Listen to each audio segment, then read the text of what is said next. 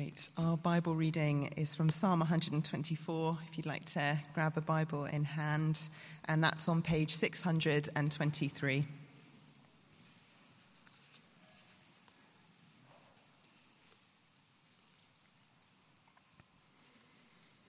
Psalm 124.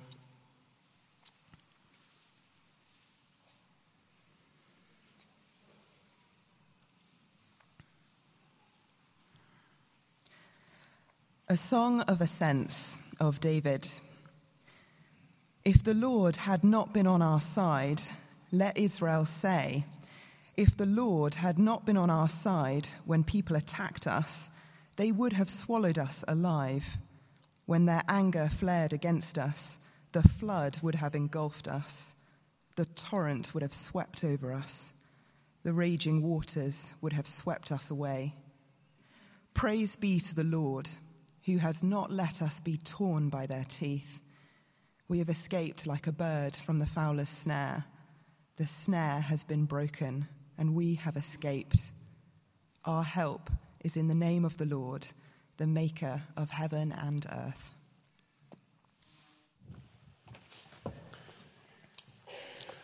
Well, good morning. I'm not sure if you can say Happy New Year quite yet. I don't quite know. It feels weird saying Happy Christmas because that's slightly gone. Although it's the 7th day of Christmas, I don't know if you still. I don't know. Anyway, hi. My name is Sam Stephenson. I'm the student minister here, and it's a joy to gather here on New Year's Eve together with this psalm in front of us as we look back on the year that we've had. Why don't we turn to the Lord in prayer and ask for His help as we come to His word.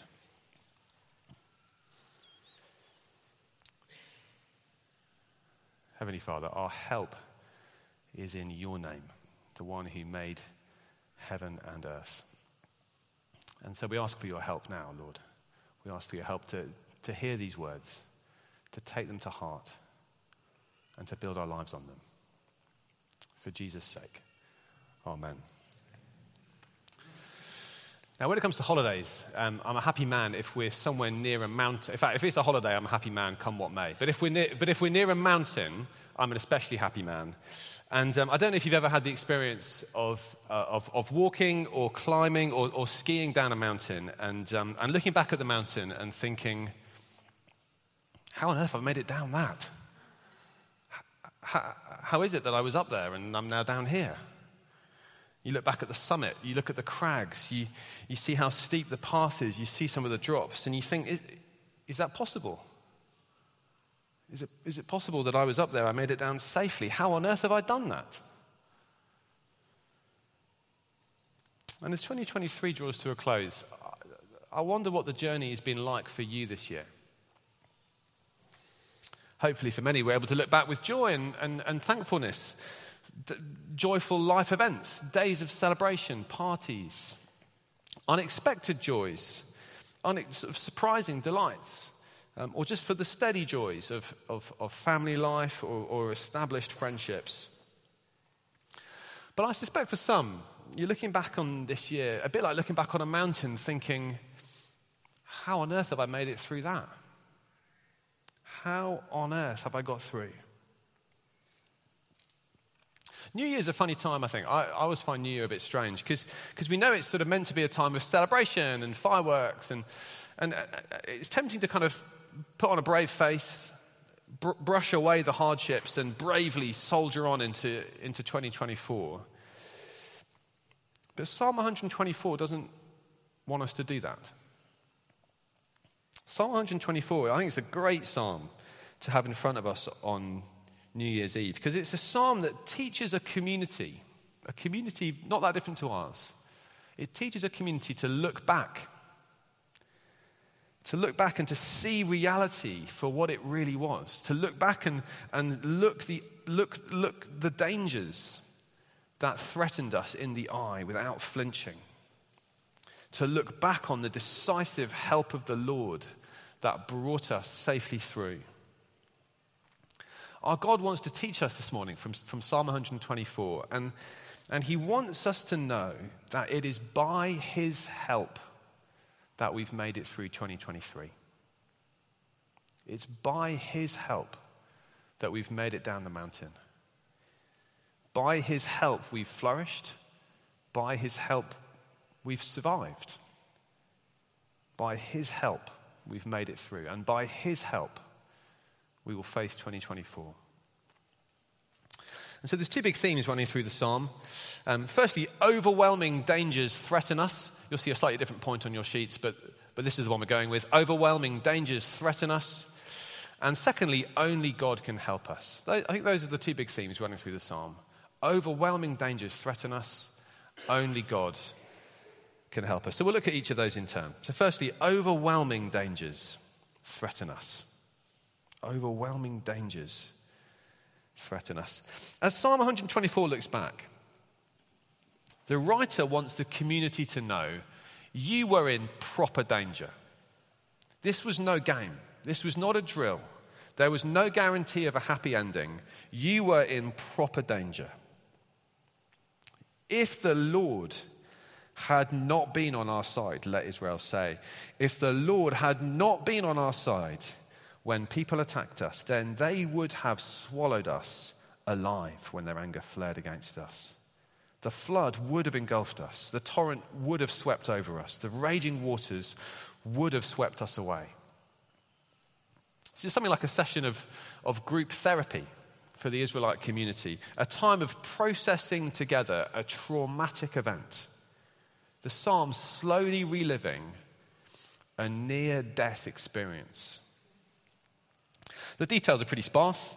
Some people got angry at us, they attacked us, and they would have killed us. Those seem to be the basic details of the scenario. But the poetry of the psalm puts us slap bang into the middle of helplessness, as it likens these surrounding enemies to a surrounding flood. I'm no geographer particularly. I'm told that in the kind of Israelite climate in which this psalm would have been spoken, that the desert in Israel kind of creates these narrow river valleys called wadis, a little bit like this. And when the rainy season comes, these can flood violently. And you can imagine you're sort of walking at the bottom of the valley, steep cliffs either side, and you hear it. A rushing sound. And you stop to think, what's that? And then before you've had time to think, you see it rushing round the corner, a foaming mass of water hurtling towards you. And there's no time to run. And even if there was time to run, there's nowhere to run. There's no escape. And then the water hits you. That's the image here. I read an article this week written by someone who nearly drowned, describing the experience of drowning, because that's the experience that's being described in this psalm. And they said this: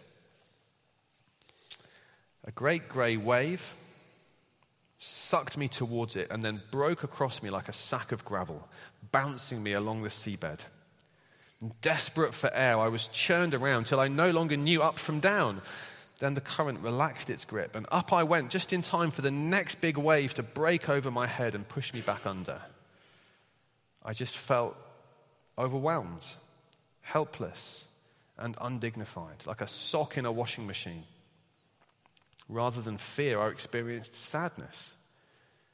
As I struggled, an intense pain bloomed at the top of my chest, spreading downwards and inwards. That's my lungs giving out, I thought. Or my heart. That's the experience here. They would have swallowed us alive. The flood would have engulfed us. The torrent would have swept us away. The raging waters would have swept us away. We were helpless. We were overwhelmed. We would have died. Now, it's not entirely clear what the background situation in this psalm is. It might have been something that happened to David and it's now become a community song. Or it might have been a kind of community event that David, the psalmist, is now telling us about. We don't really know. We don't really need to know. Because the psalm just wants us to know that overwhelming dangers threaten the people of God. Overwhelming dangers threaten us. Threats to life, and also threats to our spiritual life. Think of King David, Saul seeking his life, and all around him voices saying, David, where is your God? Where is he? Where is he? Where is his help? Think of Israel, constantly threatened by neighboring nations and tempted to turn to idols for help. Think of Jesus, crucified by the Romans, seemingly forsaken by God. And it's the same for us today as the people of King Jesus. Threats to our life and threats to our spiritual life. We might not always feel that our lives are under threat, but in reality, life is so fragile. And what is standing between us and serious injury or worse? We were driving back from my father-in-law's in Suffolk yesterday, where we spent a bit of time after Christmas. And we were sort of going down the A12, doing about 70. And this car pulls out from a lay-by straight in front of us. Slam on the brakes, emergency stop, screeching, honking the horn at the same time. Didn't have time to look in my mirror. We were a hairbreadth away from not being here this morning. And you look back and think, what was helping me there? What was keeping us from death? I mean, it could have been a very, very different New Year's Eve Sunday morning if the preacher hadn't turned up because he'd been in a car crash. That would have been very different. It was the decisive help of the Lord. That was the only thing that made the difference. But we just live life, don't we, so close to danger so much of the time, and we don't always realize the only thing standing between us and death or injury is the help of the Lord. There are threats to our life all around us. Living in London, we step out into roads, we get buses, we drive around. There are so many dangers around us. But here we are at the end of 2023, and the Lord has helped us. And do you realize as well, the dangers stacked against us continuing as Christians? There are threats to our life, but there's also threats to our spiritual life. Secular media and culture constantly telling us that being a Christian is weird, outdated, and potentially dangerous. And we think, maybe they're right. Secular workplaces mandating conformity to campaigns that Christians can't get on board with. And we think, maybe it's just easy to drop the whole Christian thing. Deep and lasting suffering, prolonged experiences of pain and hardship. And we start to think, maybe God isn't good. Maybe he doesn't care. Maybe he's abandoned me. The pleasures of this world, the instant thrill of money and sex and power, and the pleasures of God seem much less tangible, much less real in comparison. Those within the church giving up on the plain teaching of the Bible, and we either just get discouraged or fear for the future of the church, or we give in and just join them for the sake of an easy life. Just the busyness of London life, 1,000,001 things, constantly demanding my focus and my time and my energy, and God slowly gets crowded out until he's just a bystander, and the real action's over here. Coming to a central London church like CCM, there's like just the reality of it. There's distance to travel to come to church. And we can always kind of rationalize not coming to gather with God's people, to be encouraged and strengthened to keep going. So there's dangers, threats to our spiritual life all around us, but also dangers within us. Our old self still there, still active, still waging war against our soul. Slip-ups become habits become patterns, and without repentance, we just slowly drift away. Prayer is our best weapon against that kind of drift, but for myself, I find I'm just so apathetic towards prayer. I doubt the power of prayer. I doubt whether it really makes a difference. And so I fail to pray. And our conscience can play all kinds of tricks on us, either justifying and rationalizing a completely wrong course of action, or accusing us of not being a real Christian, even though we're repenting of sin and striving for holiness. So there are dangers around us, there are dangers within us, and through it all there's one persistent enemy, our accuser Satan, who would take great pleasure in leading us into temptation, in leading us out of church, and leading us away from God. He never stops, he never sleeps, he never takes a day off. Do you realize the dangers stacked against you continuing as a Christian? Overwhelming dangers threaten us, and so much of the time we're completely oblivious to them. And given the dangers that threaten us, it is a remarkable thing that we have endured this year. We are alive, and we're here. We're still here. We're the people of God gathered here at his church. We take it for granted, don't we, that we will lie down and sleep each night and wake up the following morning still trusting Jesus, still a Christian. But what is there to say that that should be so? It's nothing in me. I'm not good at just kind of continuing going and continuing being a Christian day by day. We're surrounded by overwhelming dangers that threaten us, body and soul. And this psalm wants us to be clear. We cannot survive on our own, any more than a drowning person engulfed by a flood in a river wadi is able to survive on their own. We were helpless. We are helpless. Only God can help us. And that's the second theme running through this psalm. Only God can help us. Overwhelming dangers threaten us.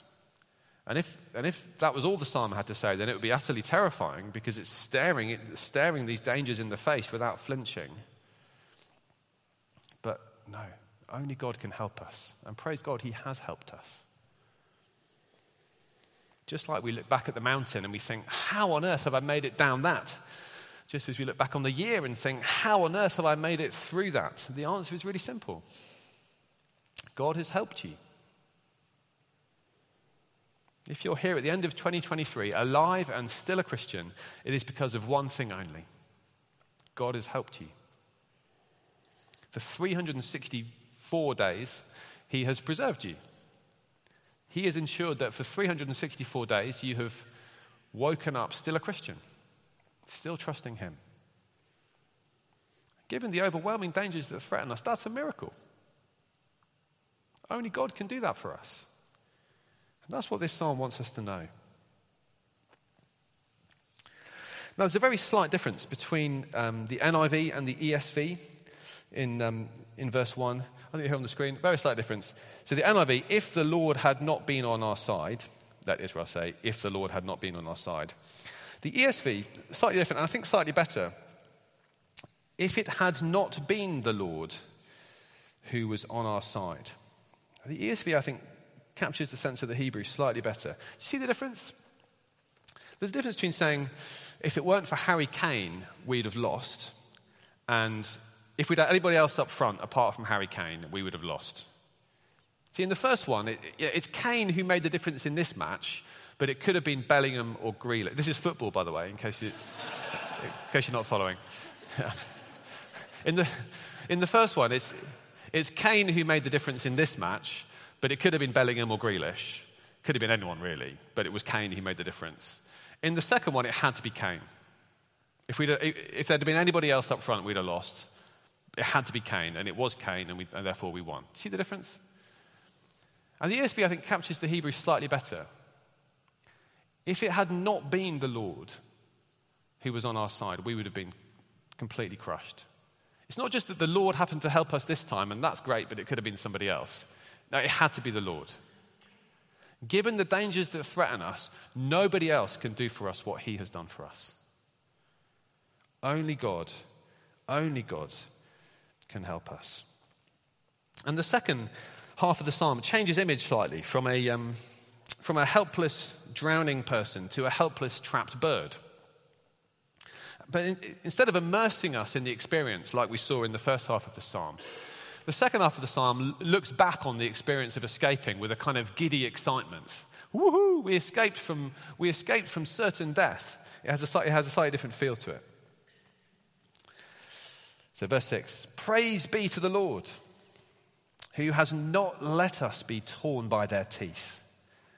We have escaped like a bird from the fowler's snare. The snare has been broken and we have escaped. Our help is in the name of the Lord, the maker of heaven and earth. As I mentioned, we just got back from rural Suffolk, and as you drive around the roads in Suffolk, you always see a whole host of sort of pheasants and quails and other little birds who sort of bob around in their own little world, just waiting to be roadkill, it seems. And that's kind of the image here. This little bird was kind of bobbing along in complete ignorance, going on its merry way, unaware that it was about to become dinner for some hungry hunters. The trap was set. There was nothing that could have been done. The bird would have just bobbed straight into it. And then he would have been in the trap. And the bird could have tried pecking at the trap. He could have tried playing dead. The bird could have tried, tweeting for some friends. It would have made no difference. The only hope for the bird was the intervention of some higher power. And that is how helpless actually we are without God. Listen to these words from the New Testament, from Titus chapter 3. It says this, at one time we too were foolish, disobedient, deceived, and enslaved by all kinds of passions and pleasures. We lived in malice and envy, being hated and hating one another. We were helpless little birds, bobbing along, heading for a trap, enslaved by all kinds of passions and pleasures. We weren't looking for rescue. We didn't even know we were in danger. But, verse 4, when the kindness and love of God our Saviour appeared, he saved us. Not because of righteous things that we'd done, but because of his mercy. God has intervened for us. He has come to our rescue. He has saved us. And notice why he's rescued us. Not because we were good people, not because we'd earned it, not because we deserved it, not because we'd very clever, we'd worked out how to get out of the trap. None of that. His own kindness. His own love. Not because of righteous things we'd done, but because of his mercy. Only God can help us of his own initiative. And praise God, he has helped us. He has helped us. He has sent Jesus into the world. We've just celebrated the coming of Jesus into the world at Christmas. And Jesus has lived the perfect life that we've failed to live. And he's died a sinner's death that we should have died. When he was threatened by overwhelming dangers, his help was in the name of the Lord, the maker of heaven and earth. And he has been raised to everlasting life, that all who look to him may be saved. His death counted as our death. His perfect life counted as our perfect life. His resurrection, our certain hope. Only Jesus could have done that for us. Nobody else could have done that for us. Praise God, he has. He has helped us. God has come to our aid. He has helped us in Jesus. And he helps us still. He has helped you this year. Whether or not you realize it, he has helped you this year. He has kept you alive, promoting and shaping you for your eternal good. He has kept you a Christian despite the overwhelming dangers that threaten you. He's grown you as a disciple of Jesus. He has made you more like him this year. You might not feel like it, but he has done that for you. He has helped you to fight sin. He has surrounded you with his people. He has filled you with his Spirit. He has provided for your needs. He has protected your faith in him. He has delivered you from the evil one. He has led you to where he wants you to be. He has answered your prayers. He has sustained you when you were weary. And I could go on and on and on and on. God has helped you. Underneath you this year, whether or not you realize it, have been the everlasting arms of Almighty God. Our help is in the name of the Lord, who made heaven and earth. He can help you like nobody else can help you because of who he is. The unique, uncreated creator, the maker of heaven and earth, the one who is an endless source of life, who can give and give and give and give and give without losing anything. He doesn't get tired of helping you because he is brimming with life and power. He's never too far away to help you because he's not constrained by having a body. He's never unwilling to help you because he loves you eternally and has made you his daughter or his son forever. Who can help us like our God can help us? Overwhelming dangers threaten us. Only God can help us. And praise God, as we look back at 2023, he has helped us. And so as we head into 2024, how should we respond? How should we respond to this psalm? Well, I'd love to give you two ways quickly. Firstly, rejoice in his help. And secondly, trust in his ongoing help. Okay, rejoice in his help and trust in his ongoing help. As I've thought about this psalm, I've been struck that there are so many ways in which I just take God for granted. I take his help for granted. Being in a near-miss accident on a road kind of helps put that into focus. Like, what was there to stop a car behind me smashing into the back of our car? Nothing. God helped us.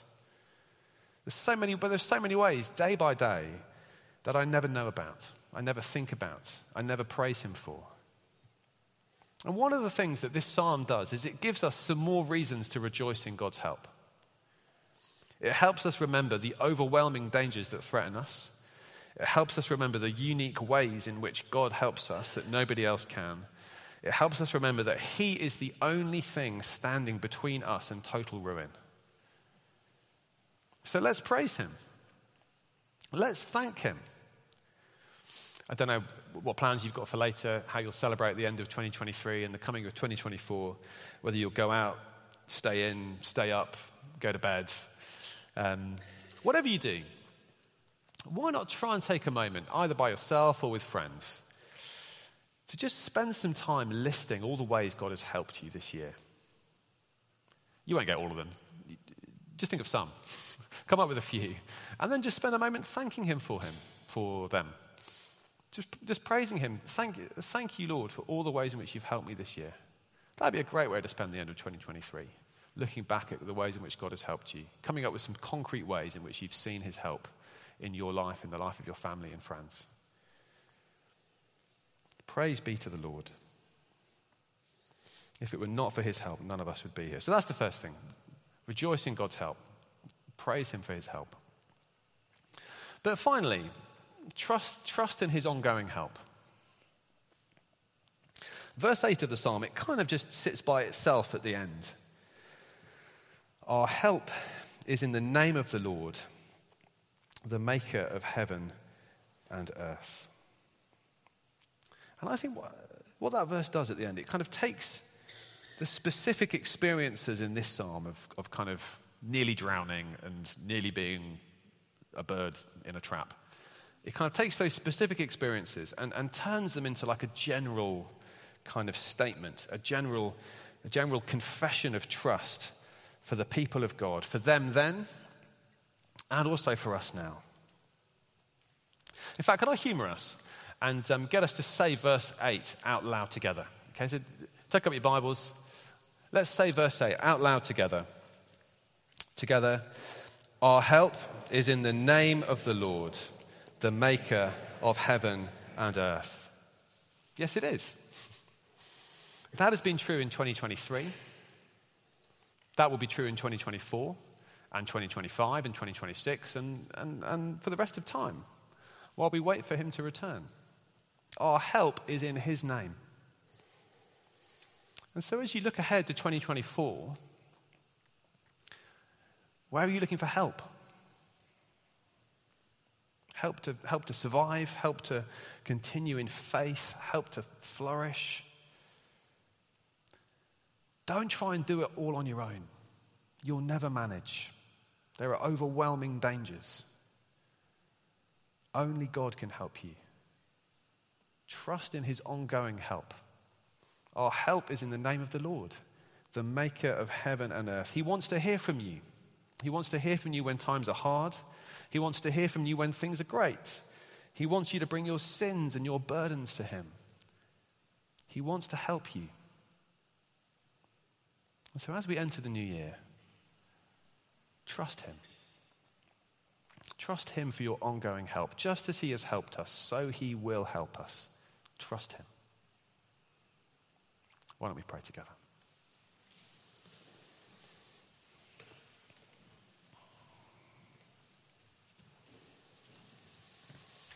Father God, our help is in your name, the maker of heaven and earth. And thank you, Father, that despite all the overwhelming dangers that threaten us, we are secure because we are with you.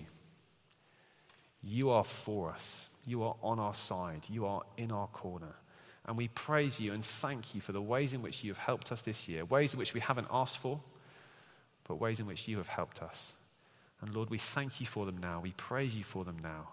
And we ask that you would help us to keep trusting in the uniqueness of your help, to keep turning to you for help, not trying to do life on our own, not trying to minimize the hardships of life, but trusting you to bring us through. And we ask it in Jesus' name. Amen.